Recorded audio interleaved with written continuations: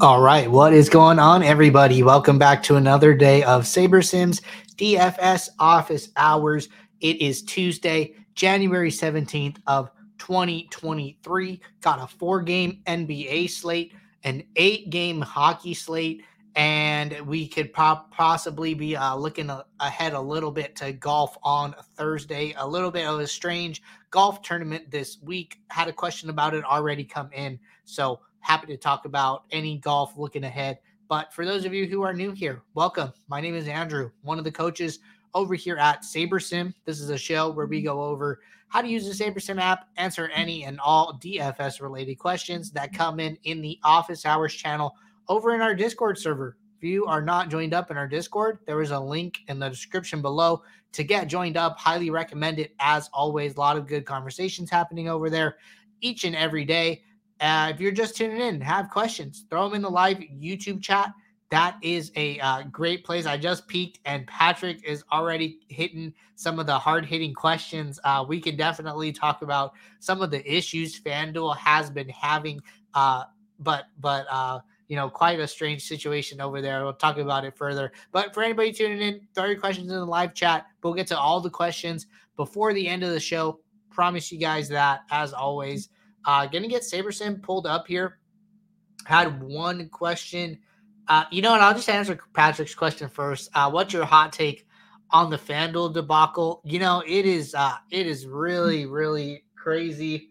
Frankly, I don't think it's good, for DFS in general. If one DFS giant can't, get their act together, be consistent, or it's not cool to cancel slates. I'd say Saturday was like really crazy. I was entered on FanDuel for the 2-game Saturday slate, and they just wiped it. They wiped the FanDuel NFL Saturday slate, the MMA slate, and then I think yesterday they were having more issues and ended up canceling the after hours NBA slate. So not really sure what's going on. They just went through like a really big redesign with their lobby, and so it seemed like they were trying to make some improvements. Maybe it's an effect of that or what, but interesting to see FanDuel, making some UI changes, and then showing some life, trying to do something with their DFS product, and then now going and having all of these issues over a 3-day period. So kind of weird.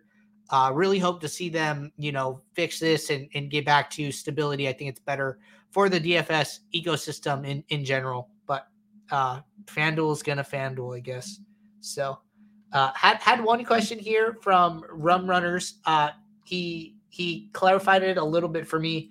For anybody playing golf this week, I think this is just important to know and be aware of, right?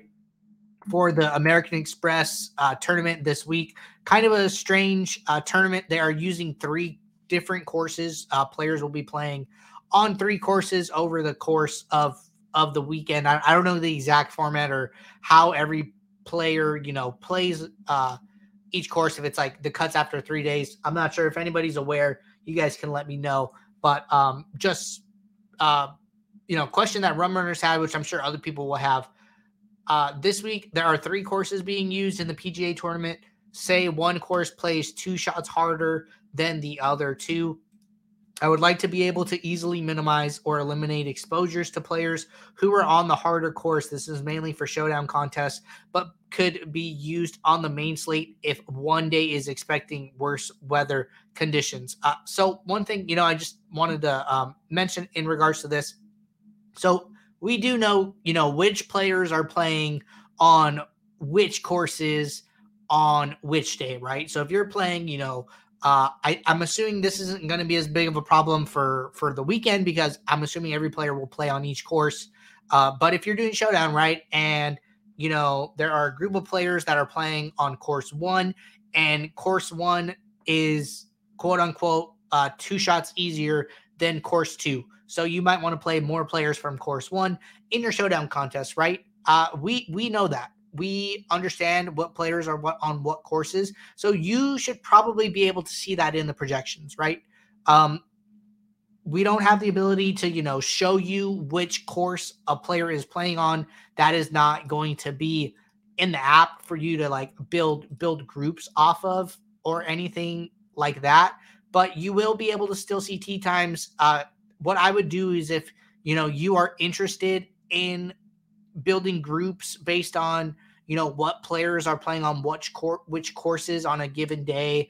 If you're doing showdowns and things like that, I would go and get that from somewhere online. I think the PGA Tour does really good with data and tee times and course information.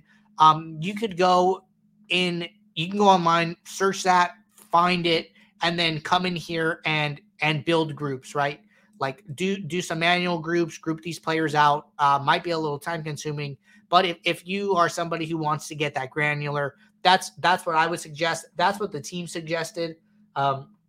I took that back to the team, and that is basically what they suggested people do if they do want to build groups like that. But just be sure that if we know that John Rahm is shooting on course is playing on course 1, which is easier, and Scotty Scheffler is playing on course 2, which is harder, that is going to be reflected in the projections. So not something we feel that users actively have to worry about, but if users want that extra control with rules and groups, go online, find those courses or course groupings and create groups in the app. That would be the best way to go about it.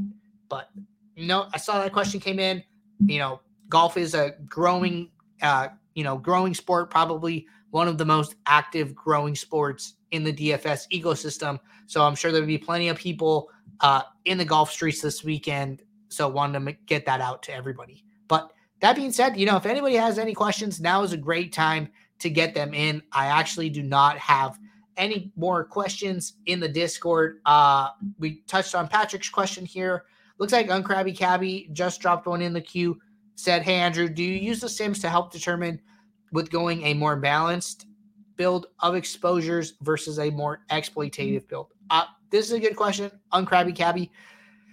I would say that, the way, how would I say this? I play different sports differently, and I've learned what type of player I am in different sports or even different formats over time. I think a good example for me is probably NFL. For NFL, in NFL Showdown, I like to consider myself what would be considered more balanced. I'm pretty flat exposure or leverage across the board, especially for captains. That is a result of my process and of a lot of trial and error. But if I were to go and play an NFL Classic slate, like a main slate, I'm probably much more exploitative. I've just found over time that those two different strategies for those two different sport types tend to lean better into like the type of player that I am. I think that, if you are trying to find inferences for whether you want to be exploitative or balanced on a given slate, I think a research build helps a lot, right? If you go into a research build and there is just like minimal positive or negative leverage in one direction or the other, what that would probably say to me is that you're probably playing a well-priced slate. So I think that, on a well-priced slate, I think this is probably a good one. Just looking at this right now, that, our highest value play is 5.54 points, points of value, which is fairly low, right? In if you play basketball regularly, you're going to see plenty of values over 6. That is when like the leverage really starts to open up. And then, sometimes we'll get leverages, in the 7s. I mean, values in the 7s, values in the 8s, where plays are just really, really good, right? So I think that, based on the value of the slate will kind of determine whether or not you should be more balanced or more exploitative. And then, coming from this value perspective, I think a research build would show you that, right?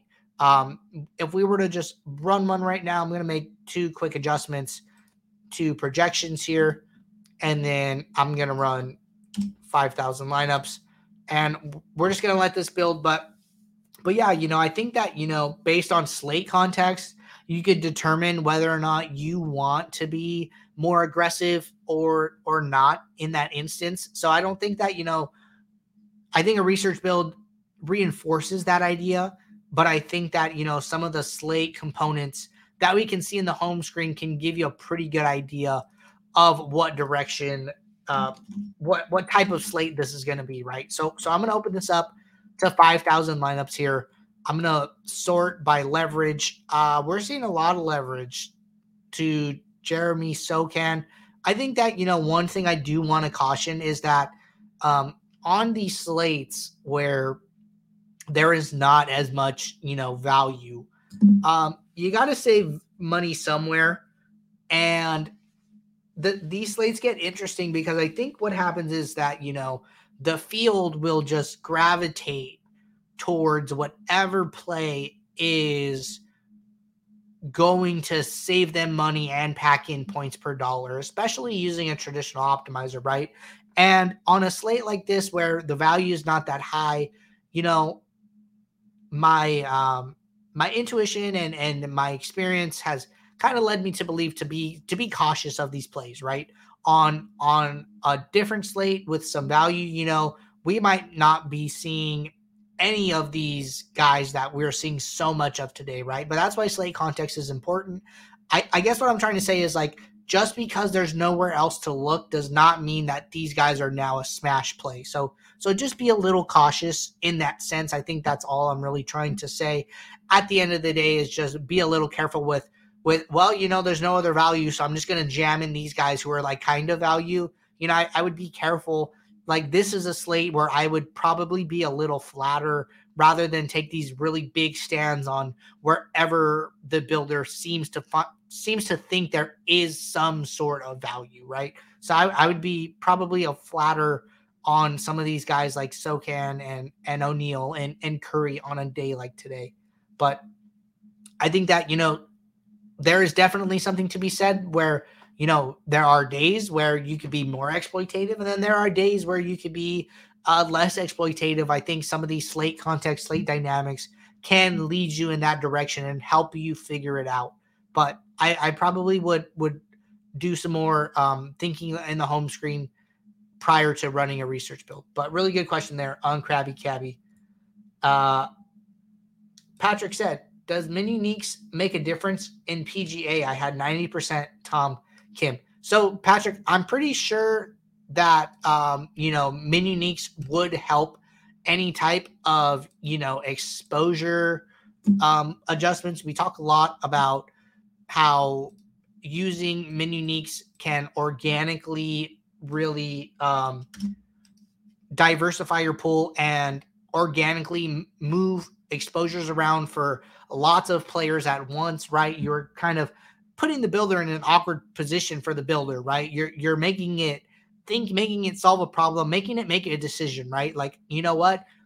Two players have to be different. Like, and that's not what the builder wants, right?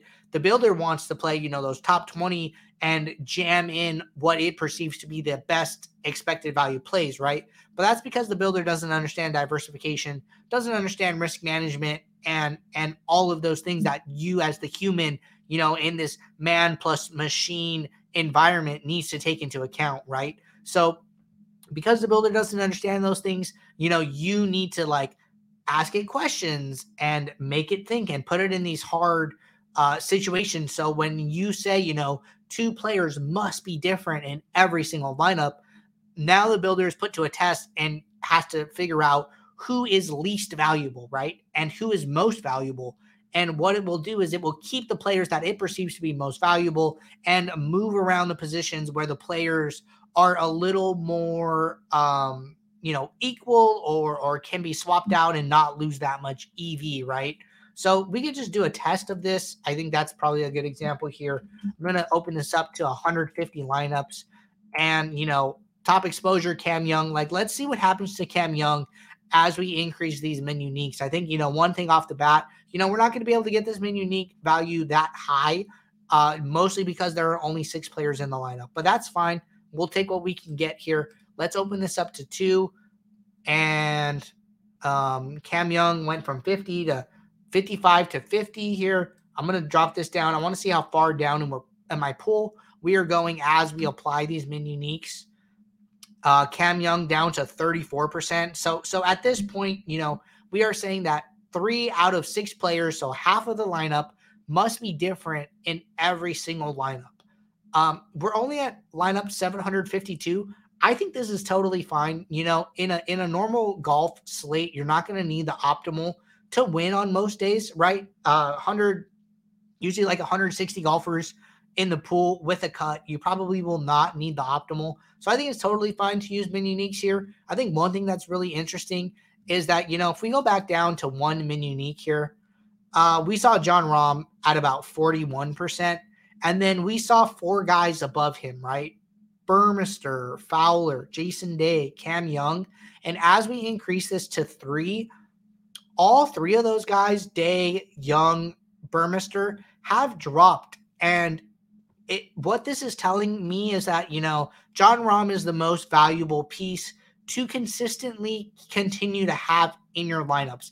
That should come as no surprise to anybody. He won the first event 2 weeks ago, and then, is just one of the top golfers on the tour. I believe is the highest salary guy. So that all makes sense, but it is really interesting that, when you put the builder to this test, that, you might have thought off the bat that, Cam Young is the best play of the slate, right? He is, our top exposure and, the only guy above 50%. But then as you put the builder to this test, it is actually telling you that, I think Jon Rahm is actually the best play of the slate. And another way you could probably figure that out is by using this pool exposure. He's coming up about 5% more in our pool of lineups than any other golfer is. I think that is probably another signal that he is probably a really good play. But using min uniques has a lot of value in golf, in my opinion. The only thing I would be worried about is, you're going to see these really low owned guys probably start to get jammed in here. I haven't looked at this slate at all. I don't know if Adam Hadwin and Ricky Fowler are good plays or not, but this is a lot of ownership for really low owned guys, right? We see a 1% owned Hadwin, a 0.1% owned Fowler, a sub 2% Burmester, sub 1% list, and the list continues, right? In that sense, not trying to make a pun there, but that is also a result of using min uniques, right? If you are forcing in min uniques, you are forcing the builder to get different. So the only way the builder can do that is by playing plays that he was not playing already, right? So I would be careful. One thing that you could do is check to see the exposure to like the lowest projected plays that are getting into your lineup, right? One lineup with Brian Stewart, I'm not that worried about that. Some of these look okay. I think the builder is going to do a very good job in general. Pretty interesting that Landry here is matching his pool exposure. So so far, everything the builder is doing, I'm okay with, right? I think what would concern me is that, if I only have 15 Van Ruin lineups in my entire pool and 10 of those were being used in my 150, as a result of my min uniques, I would probably be pretty concerned about that. So those are the things that I want to caution you guys of. When you put the builder to the test, it's going to have to make decisions. You just want to make sure that it's making the right decisions or decisions that you are in agreement with. I think what we're seeing here is perfectly fine. I don't have any issue with the way the builder is handling this. But you should spot check those things. I think that's kind of the message, spot check what the builder is deciding to do when put in a hard position and determine if you're okay with that. Are you okay with, double the pool exposure to Luke List at sub 1%? And if the answer is yes, great. But that is something you should be spot checking and making an active decision on rather than just not looking and letting it fly. Right. So I would just encourage you guys to, do some spot checking, make sure you're comfortable with all of those decisions based on some of these diversification efforts that you are making. But really good question there, Patrick. Happy to talk about that. Prince Fan said, hello there. I have been unsuccessful in every PGA golf tournament I have tried to play. I use default settings in SaberSim and choose the lineups that are generated. Do you have any tips? Prince Fan, I think that some of the things that we just talked about are really important. One thing I would say that I don't know how many contests you're playing or how many lineups you're building on a given slate. Would really recommend building as many unique lineups as you possibly can. Get a good amount of 20 max and 150 max lineups. Balance that with your elevators, your single entries, and 3 maxes, following the DFS profit plan. If you're not aware of the DFS profit plan, you can find it over on our YouTube channel. It's a great resource for contest selection. We talk about it all the time. You can find it under this new here, start here first, start winning more with our DFS profit plan. Golf is a high variance sport. Golf is a sport that does not have a lot of correlation. Ownership is usually very accurate. If there was ever a DFS sport that was closest to being solved, it would be golf, and that makes golf a very hard sport, right? So I would be careful with your bankroll investment. If you're playing within that 2.5 to 5% range, I would probably play on the lower side. Golf is ultimately a very hard sport to beat, so I wouldn't get too discouraged. I would exercise bankroll management. I would try to play as many unique lineups as I can and get in as many 150 max, 20 max contests as possible. So I'd probably lean more on like the 75% range for my diversifiers, and then lean more on the 25% range for my single entries in 3 max, as opposed to being closer to 50-50. If you check out that video, you'll understand a little bit more about what I'm talking about if you are not already familiar with it. Patrick said, we just want to find the TJ McConnell in every slate. Yeah, dude, guy has been nuts. I think I saw he was like 9 for 9 with like 4 for 4 from 3. Sounds like a 99th percentile outcome for him. I would not expect that of him on a regular basis, especially off the bench. All right, Marky Mark said, what's your recommended minimum filter projection on an NBA player? I think this is a really good question. So if you go over to our NBA, an NBA slate, we are going to have a default filter in here. And I believe the default, I was messing around with some stuff earlier. Let me get rid of this. So I believe that if you go to a new NBA slate for the first time, I'm going to try this out. There should be a default filter here. And the filter, I believe, should be set to 13. I can't get it to recreate because I already got rid of it. But usually the default filter is set to 13 by default. What I have done since we have come out with the new sim diversity change is, it used to be sim variance. It's now sim diversity. The way the slider works is a little bit different than it used to, but it is ultimately better than it used to. I've actually loosened the reins on the filter. I like to set my filter even lower to something like 7. We can see that there are 63 players removed at a 7 projection filter. If I'm going to change this to 13, which is the default, that's another 13 players that are removed from the pool.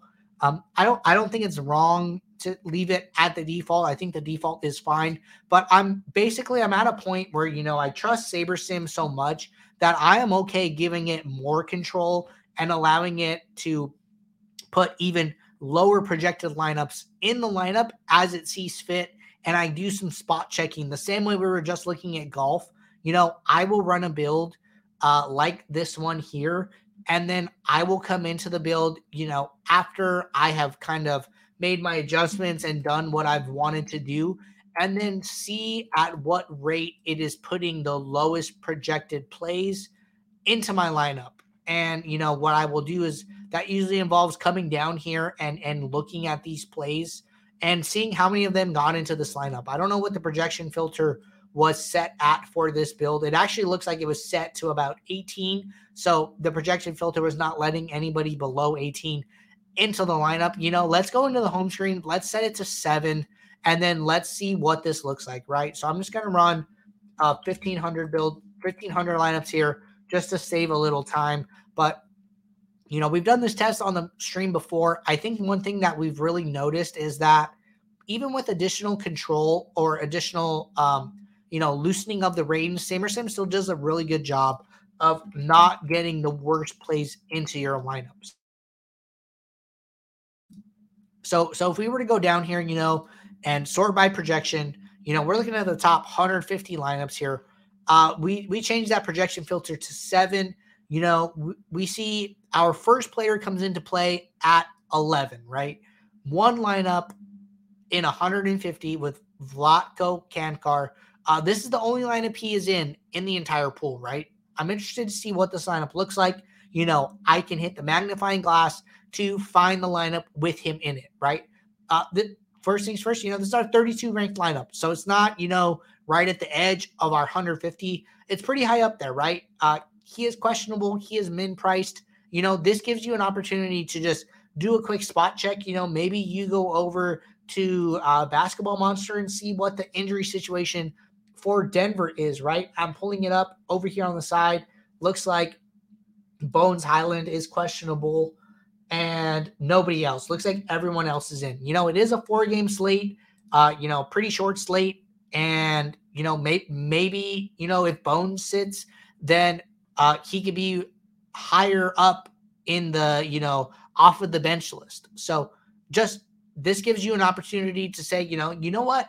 I'm okay with this one lineup taking a shot on this guy, or you know what, I don't want to play it and I could just trash it and find a different lineup. But I think that, what's really interesting is that these players are under 13, right? This is one player under 13. SaberSim is putting this guy in your lineups at the rate that SaberSim thinks he is okay to be played. So like SaberSim saying, yeah, in one lineup out of your 150, I think it is okay to play this guy. And I would probably leave that lineup, especially on a 4-game slate. You got to get different, really low owned. I'm totally fine with that play. I think, where it kind of gets interesting here is that, if we were to, so we lowered that threshold from 13 to 7. There was only one player in one lineup used below that range. So, the builder does a really good job of fading these guys in at the rate that it perceives they should be in your lineup and not playing bad plays. There was a similar question, why is the min salary lowered to 48,000? It used to be higher. It's the same concept, giving SaberSim more control. If we were to look at all your top lineups, we are using all of the salary. Just because we're loosening that, it's more of an example of the builder doing what it is supposed to be doing. So over time, I've gained a lot of trust of the tool. That comes with experience and usage. I think the more you use it, the more you will learn what it is really good at and figure out where its faults are, so you can find those things. I can't think of any off the top of my head because, the team just does a really good job of addressing those issues and figuring out ways to account for that. But good question there, Marky Mark. So, in other words, the lowest number to set, Patrick said, I set mine at 0 now. Patrick, I've talked to Jordan. I know Jordan does the exact same thing. Jordan sets it to 0. I like to have, some threshold, but I think setting it to 0 is fine. And you can run builds and go in and look and see what it puts in there. So nothing wrong with setting it to 0. And, especially on small slates, right? Especially on like these 2 gamers, these 3 gamers, these 4 gamers. I have a lot of trust in the tool. I think that is totally okay. Follow up to this conversation. Patrick says, speaking of projection filter, how do I get rid of the default setting when opening up the NBA slate? Sometimes I tend to forget to remove it if I was building a lineup 2 minutes to lock. This is a question that came in. I saw there was some discussion internally around, this in regards to our support team. Like Patrick saying, like I kind of mentioned at the beginning, if you open up tomorrow's slate, the first time you open it, it should carry over whatever the last projection filter you used was. I don't think that's happening 100% of the time. So the team is aware of it and looking into it. But just a note for everybody, whatever projection filter was last used should carry over to the next slate, similar to the way rules work, right? If you have a rule, maybe like no more than 3 players from one team, that rule should also carry over to the next slate, so you don't have to continue to set it and use it every time. So Patrick, the projection filter thing is something that we are looking into, and should have some more info to come on that in the next week or so. Marky Mark said, would you get players in lineups with zero projection? So based on our test, we lowered it to 7 and we still didn't get any players, at that low of a threshold. So the answer is no. And then he said, an X mark should be present when you select the filter. So usually if you set a filter, whatever players do not meet that filter will be automatically unchecked from the pool. So just so you guys know, any filter, these guys will be unchecked as long as this filter is active. You can choose to hide these players using this little hide remove players icon, or if you want to see them, you can uncheck it and they will be visible to you again. Patrick said, default projections save you from making a disaster mistake, but I'm a high-risk type of player. I'll take my chances. Will SaberSim allow me to build lineups with no projections but use ownership projections instead? I asked because I feel like MMA and PGA doesn't really need projections. Frankly, I don't know. I've never tried that. That is, a very strange concept. It kind of blows my brain a little bit. You're basically saying that, I don't care about projection. I only care about ownership and exploiting ownership. I would be very careful with that concept. I think that, if that's something that you're interested in learning more about and thinking more about, I would post that in the Discord, right? A lot of sharp minds in the Discord. The Discord is a place, especially the channels where, other SaberSim employees and staff are around, are actively participating in discussions in the channels. If that's something you're thinking about and want some feedback on, go into the Discord, post it in the golf channel, and see what other people have to say, right? I mean, we have a lot of sharp people in the community, and it is definitely a conversation starter type question there, Patrick. So I don't really have any thoughts on it myself about, using no projection and only exploiting ownership. I think there's a salary component there probably. Something that would probably make a little more sense to me would be to set everybody to the same value. Then players are really treated equally, right? And then the ownership is really the only thing that is different about them, right? If I have John Rahm at, zero projection, and then I have, Burmester, who was somebody who we were talking about at zero projection, that kind of matters. I guess if all their projections are zero, then all of their value is the same as well. But I think that it might be pretty weird to set everybody to zero mean projection, but definitely a conversation starter. Would throw that in the golf channel and see if you can get any feedback there. All right. Hopping back to Discord, question here from Luke Diesel. Question says, do you like stacks in NBA, or do you just let SaberSim do its thing? For the most part, I'm not actively searching out stacks in NBA, and that's mostly because of correlations, right? We can see, I just clicked on the highest projected player here, Nikola Jokic. He is very uncorrelated to in a positive way to basically everybody on the slate, and has some slight negative correlations, but just in general, basketball is a low correlation sport. So I'm not looking to capitalize on stacking for the most part. I think the only thing I'm doing with stacking is making sure that I'm not getting too big of stacks, right? I know a lot of people use a no more than 3 players per team stacking rule. That's mostly because, the number of fantasy points in a game is limited. And if one person is shooting, that means another person is not shooting, and that limits upside.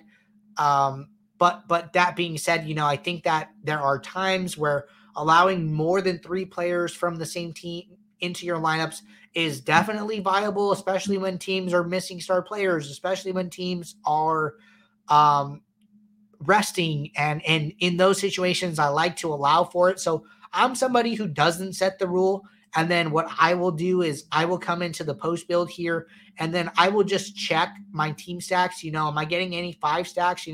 There's a lot of Brooklyn 5 stacks, right? But I'm also getting a lot of them in my pool. So that makes me feel a little more comfortable about it. What do these stacks look like? Why am I getting to these stacks? I know that Kevin Durant is out. Is that enough for me to feel comfortable playing this many Brooklyn 5 stacks? That is kind of where it comes into play for me. I like to look at it more under this lens. Pretty interesting that, we have 22% Brooklyn 4 stacks in our pool, but we have none of them.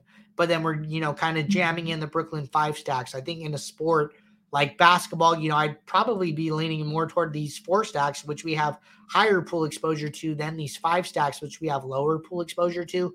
And maybe I try and even out that distribution across my set of lineups. But I'm more spot checking in the post build, letting the builder do what it wants to do. I don't think it's right to come into this build and you're basically discounting, if you set that rule, 22% of the lineups that SaberSim wanted to build, that SaberSim believes to have the highest expected value.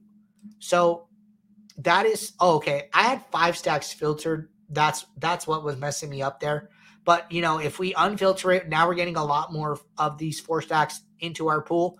But getting back to my point, you are discounting, this 22% plus this 7%. That's like 30% of lineups that SaberSim thinks belongs in your top 1,500 lineups. And, a percentage of those that end up in your top 150 that you were just saying no to. I think that's probably wrong. I think you should let the builder build those and then come into the post build and then make a decision about how many of those you want to take with you into your lineups, right? I think that's why hard and fast rules I typically advise against, because slate context, slate dynamics are so important. A 4-game slate as opposed to like a 12-game slate, the way you approach those should just be very different, right? And allowing for that nuance that the builder is able to account for and going from there is probably the best approach, in my opinion. All right. Uncrabby Cabby said, how are you handling high projected players that are low owned but with low pool percent? Good question. I would say that I'm probably handling them cautiously. So, for instance here, let's see what we're looking at. If I were to sort by projection, I don't think we're seeing that on this specific slate. I think mostly because we are so limited with our player pool. But I think that there's something to be said, about those plays specifically. Player is probably highest owned on the slate. They're low owned, but they're showing up in a low amount of pool. I think that says that one thing, I think ownership is fairly good in NBA. So there's probably a reason that player is low owned, right? From an industry perspective, that player is probably low owned for a good reason. But, these players have high upside, right? You can see that in the percentiles. If you go back to the home screen, you could come in here, sort by projection descending, and see that, what these players' upsides are. Maybe you sort, or no, we were talking about projection. So, come in here by projection and see that, Jokic is like the only guy pushing 80 for his, 95th percentile. Kyrie is a close second at a big ownership at a big salary discount, which is probably why we are seeing a lot of him, but which is probably why he is also twice as owned as Jokic. So that all kind of makes sense to me, but I don't think there's anything wrong with trying to get to some of those high projected plays that the field is not looking at, that have huge upside, and playing a little bit of them, right? Maybe you play them, at their ownership. Maybe you want a little bit of leverage on them. I think it's okay to play them at a rate that you're comfortable with. But I think that ownership is generally pretty good. So I'm not trying to get too crazy with them, jam them in for like every lineup in my pool. But I'm definitely, taking note of, this player is the highest projected player, but is low owned. There's a reason he is the highest projected player, could easily be the highest scoring player on the slate. maybe I want to play some of them. And I think that's totally an okay approach to come with. Marky Mark said, no more than 3 is my set rule for NBA except for 2-game slates. Yeah, I think, having these exceptions is important. I would challenge you and say, why not for 3 games? Why not for 4 games? Why do you make this rule for only 2-game slates, right? We ran a build without that rule, and we saw so much 5 and 4 game stacks for Brooklyn specifically. So, do you want to, cut all of those lineups out right off the bat, or do you want to at least, think about it a little bit? SaberSim is telling you to think about it, and do you really want to do that for this slate, and then make a decision, but at least run a build without that input and let SaberSim give you some thoughts of how it thinks you should play this slate prior to going and setting that hard and fast rule. I think if you run the build, run a test build, and then, you see the outputs, and then you say, you know what, I still want to use it, I think that's fine. But at least you took the time to contemplate that approach and were a little more open-minded about it, as opposed to being closed off and just running with that heuristic no matter what the slate context is. All right, Patrick said, I wanted to run the majority 5-1 and 4-2 stacks in last night NFL Showdown, but I had some 3-3 stacks pop up after the build. When I hit the subtract, the 3-3 stacks are gone. I'm just confused. Where are the other lineups that supposed to fill the deleted 3-3 stacks? Also, the trash button, I'm confused by that as well.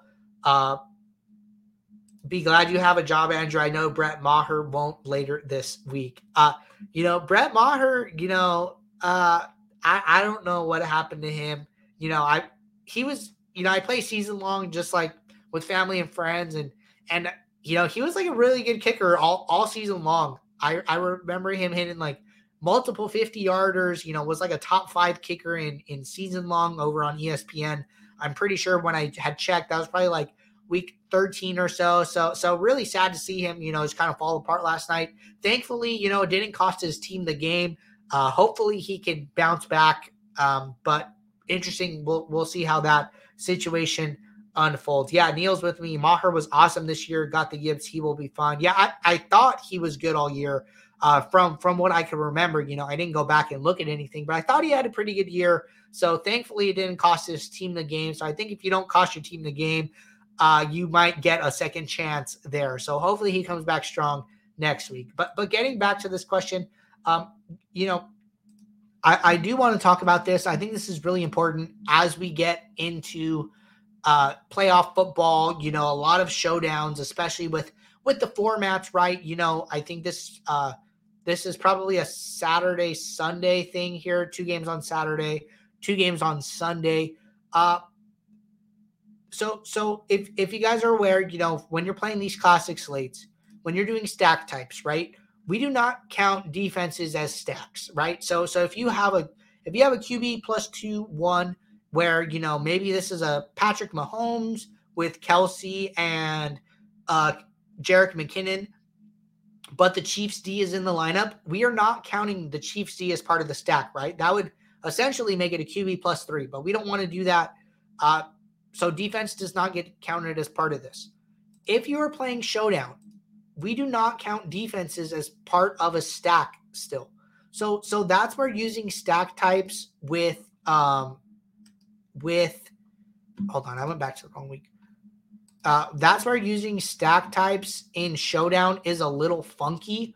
I think, this is something that the team is aware of and that we want to fix, but just as like a note of caution to everybody, if you are using, stack types as a big part of your Showdown, framework or thought strategy, I would be a little careful with that, and I would instead build out group rules.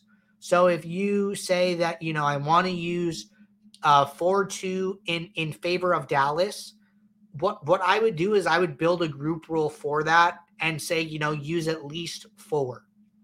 The reasoning, I'm gonna demo that right now. We have these 4-2 stacks, right? If I were to click on these, some of these might be 5-1. I think for the majority, it's going to be good. We're spot checking this. These are all 4 twos, 4 twos, 4 twos. But you are going to get like some sneaky stacks in here where it might be like a 5-1 because the defense is part of it. So I can't find any, right off the bat, which is good, right? For the most part, this is going to work, but I would just be really cautious of that in general. Let me see if I could do something here where I come in and pick the Cowboys defense. So I'm doing like a 4-2 with the Cowboys D. You know what? Maybe we change this. I could be wrong here. Which I'm actually really happy about. I didn't know the team had made this change, but it looks like we did. There was a point where we did not include defenses as part of a stack, but it looks like we do now. So, shout out to the team for being on top of this and being even ahead of what I'm doing here. This is great. This makes stack types more viable, but my note of caution out the window. Shout out to the back end team and the front end team for making this change. So you can disregard what I said there, Patrick, but I think it's totally okay to use stack types then if that's the question. Let me reread yours. I had some 3-3 stacks pop up after the build. When I hit the subtract, the 3-3 stacks are gone. So anytime you hit the minus, this is going to show you like lineups that are not 3-3, right? So I have 20 lineups here. If I hit the 3-3 minus, it's going to say like, show me the lineups that are not 3-3. So there were 9 3-3 lineups here, and we are not looking at those anymore. We are now only looking at the 11, 4-2, and 5-1s remaining. So whenever you use that, it just goes in this little filter up here. You can just click on this filter, and then you can get rid of that.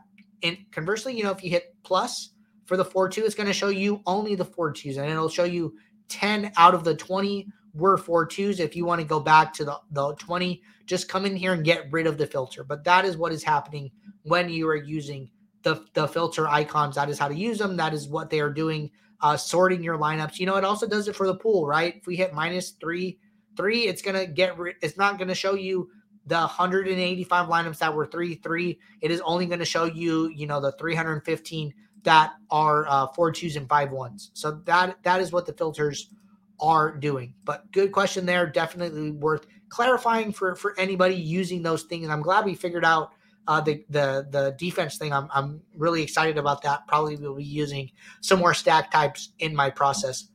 But looking here, that was our last question. Thank you everybody for coming on. We had no questions at the start of the show. I talked about a question with Rum Runners that we had already kind of worked through and just to get the show going. But appreciate everybody coming on and asking questions. Patrick on Krabby Cabby, Prince Fan, Marky Mark, just calling out some of you guys here that I'm seeing in the chat. So if you guys have any questions that come up, throughout the day as you guys are building, throw those in the Office Hours channel. That'll get us started while everybody, tunes in and asks questions and participates live. So appreciate you guys all. Good luck in your contest, and I will see you all tomorrow for our Wednesday show, 2 p.m. Eastern, right here on the SaberSim channel. But until then, take care.